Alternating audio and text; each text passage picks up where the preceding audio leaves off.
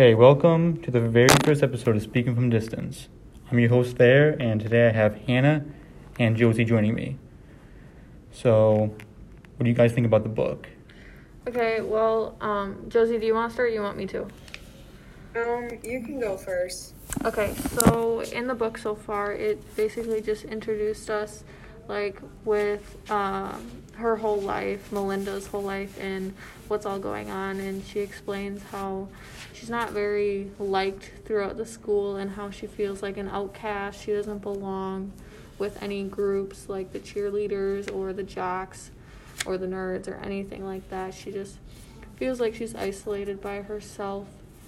And she explains how she doesn't have any friends and how she basically just hates school and people and her life.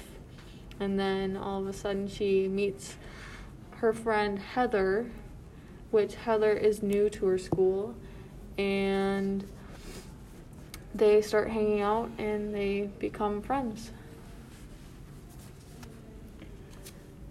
My thoughts on the book as of right now, I think it's a very good story. It's kind of like most freshmen on their first day or their first few weeks in school. You don't know where you're supposed to be. You're trying to find a friend group and everything. Basically, that's what's happening. Also, usually your friends in middle school, and then you're not friends anymore in high school. So, I think it's a very good story starting out. Yeah, I really enjoyed the story so far. I think, it's not a story that you want to put down or you dread reading it. I read it pretty fast. It, kept you going. And in the beginning when she was explaining about high school and, it started out being on the bus and how she was already dreading going because she was the last stop and everyone she felt like was laughing at her, and just how everything wasn't really going her way. I feel like there's always that person in high school that feels that way. So this book, if that one person read it, they would be able to relate to it. And I just feel like it's very well written, all the situations that she's been through so far.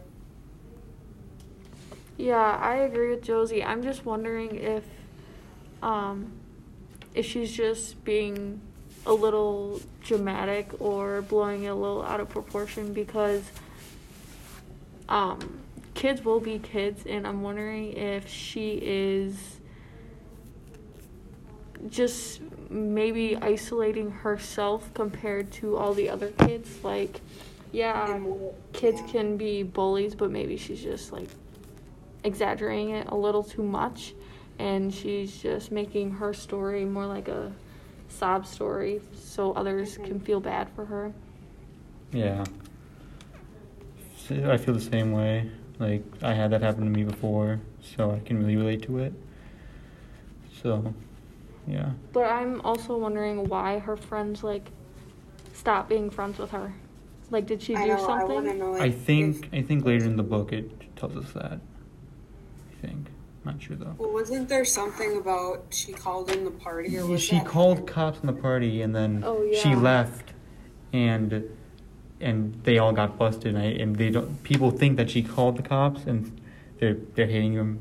People maybe thought that she called the cops, and I think she did, and they hate her for that now. It was deep before school started in the summer, and that's why most of her friends don't like her anymore. I'm pretty sure. Yeah, so what's the first question? Okay, so what is trauma, and how have the characters in the novel experienced it? So trauma, basically in a nutshell, is damage to the mind or physical trauma.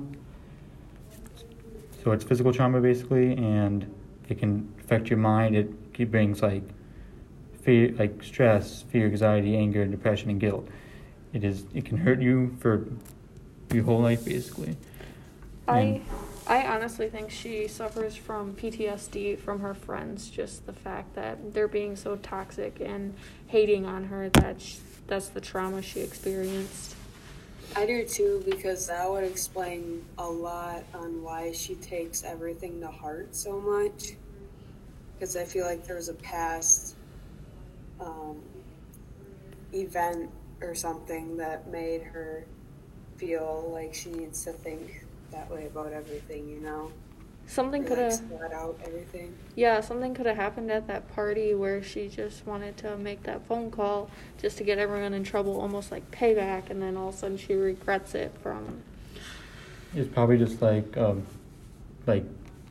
something happened there that was really that traumatized her, and she was probably debating if she should call the cops or not, and she did, and then she left straight away, so people didn't know if she called the cops or not. I think that's what happened. Yeah. What is tragedy, and how have characters in your novel experienced So it? tragedy is an event that causes great suffering and destruction and distress. And I think the tragedy here is that she's going back to school and nobody likes her. She's getting bullied. Like, I think in the book she got hit with potatoes straight in her chest, I think. Yeah. And she ran out and her Mr. Neck, I think her history teacher is has his eye on her all the time and everything. Maybe the tragedy isn't just going back to school, but going back to school knowing that she doesn't have any friends and no one to count on to be there for her. I think that's what the tragedy is, not just school in general. Yeah, it's more of her everyday life, all the friends and interactions that she's lacking because of something that happened. Yeah. And then the last one was adversity, and how have the characters in our novel experienced? So adversity is difficulties and misfortune. So what are the difficulties that Melinda's facing right now in the book? I think just seeing her old friends and the people that have hurt her, I think that's really taking a big toll on her, because it's bringing back those past memories that she had to already live through. Yeah.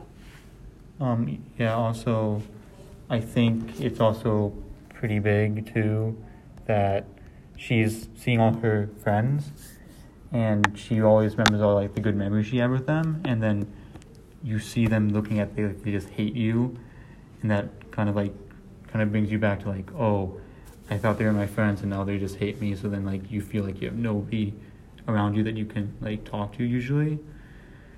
But now she has Heather, who is her friend, and I think they're pretty good friends as of right now. Yeah. She also, I think it's also, I don't know how to say it, her family's Oh yeah, her family isn't around a lot. They speak through notes in the kitchen. There's not really any face-to-face contact with her and her family. She came home one day from school and she's like, here's $20 and call for a pizza. And now so they're coming home from work, thaw something out, and her mom's working somewhere where she doesn't want to work really right now, and she's working full hours. She's working whatever time, 9 to 10 or something like that. It's pretty bad. So I think just her whole environment is very toxic, and it's not a good mindset for her to be in, especially in her teenage years and starting high school. I think that she needs to look for help. Yeah, but also high school is a big change. On her for the rest of her life for that young. If you were, I don't know, we don't know what happened at the party, but it was probably something really bad. But also maybe it wasn't even the party though. I mean, it could have been something else. Yeah, it could be something else during summer, but also whatever happened during summer, that something happened. But also going into high school is a big change, and everything's changing. So it's probably just so much stuff happening at once that she's trying to have a good mental state, but it's just not working for her. Josie, is there anything else you want to add about the book? No, I don't think so. Sarah? No, I'm good. You? Yeah, I think we covered mostly everything. Okay, so thank you for listening to the first episode of Speaking from a Distance.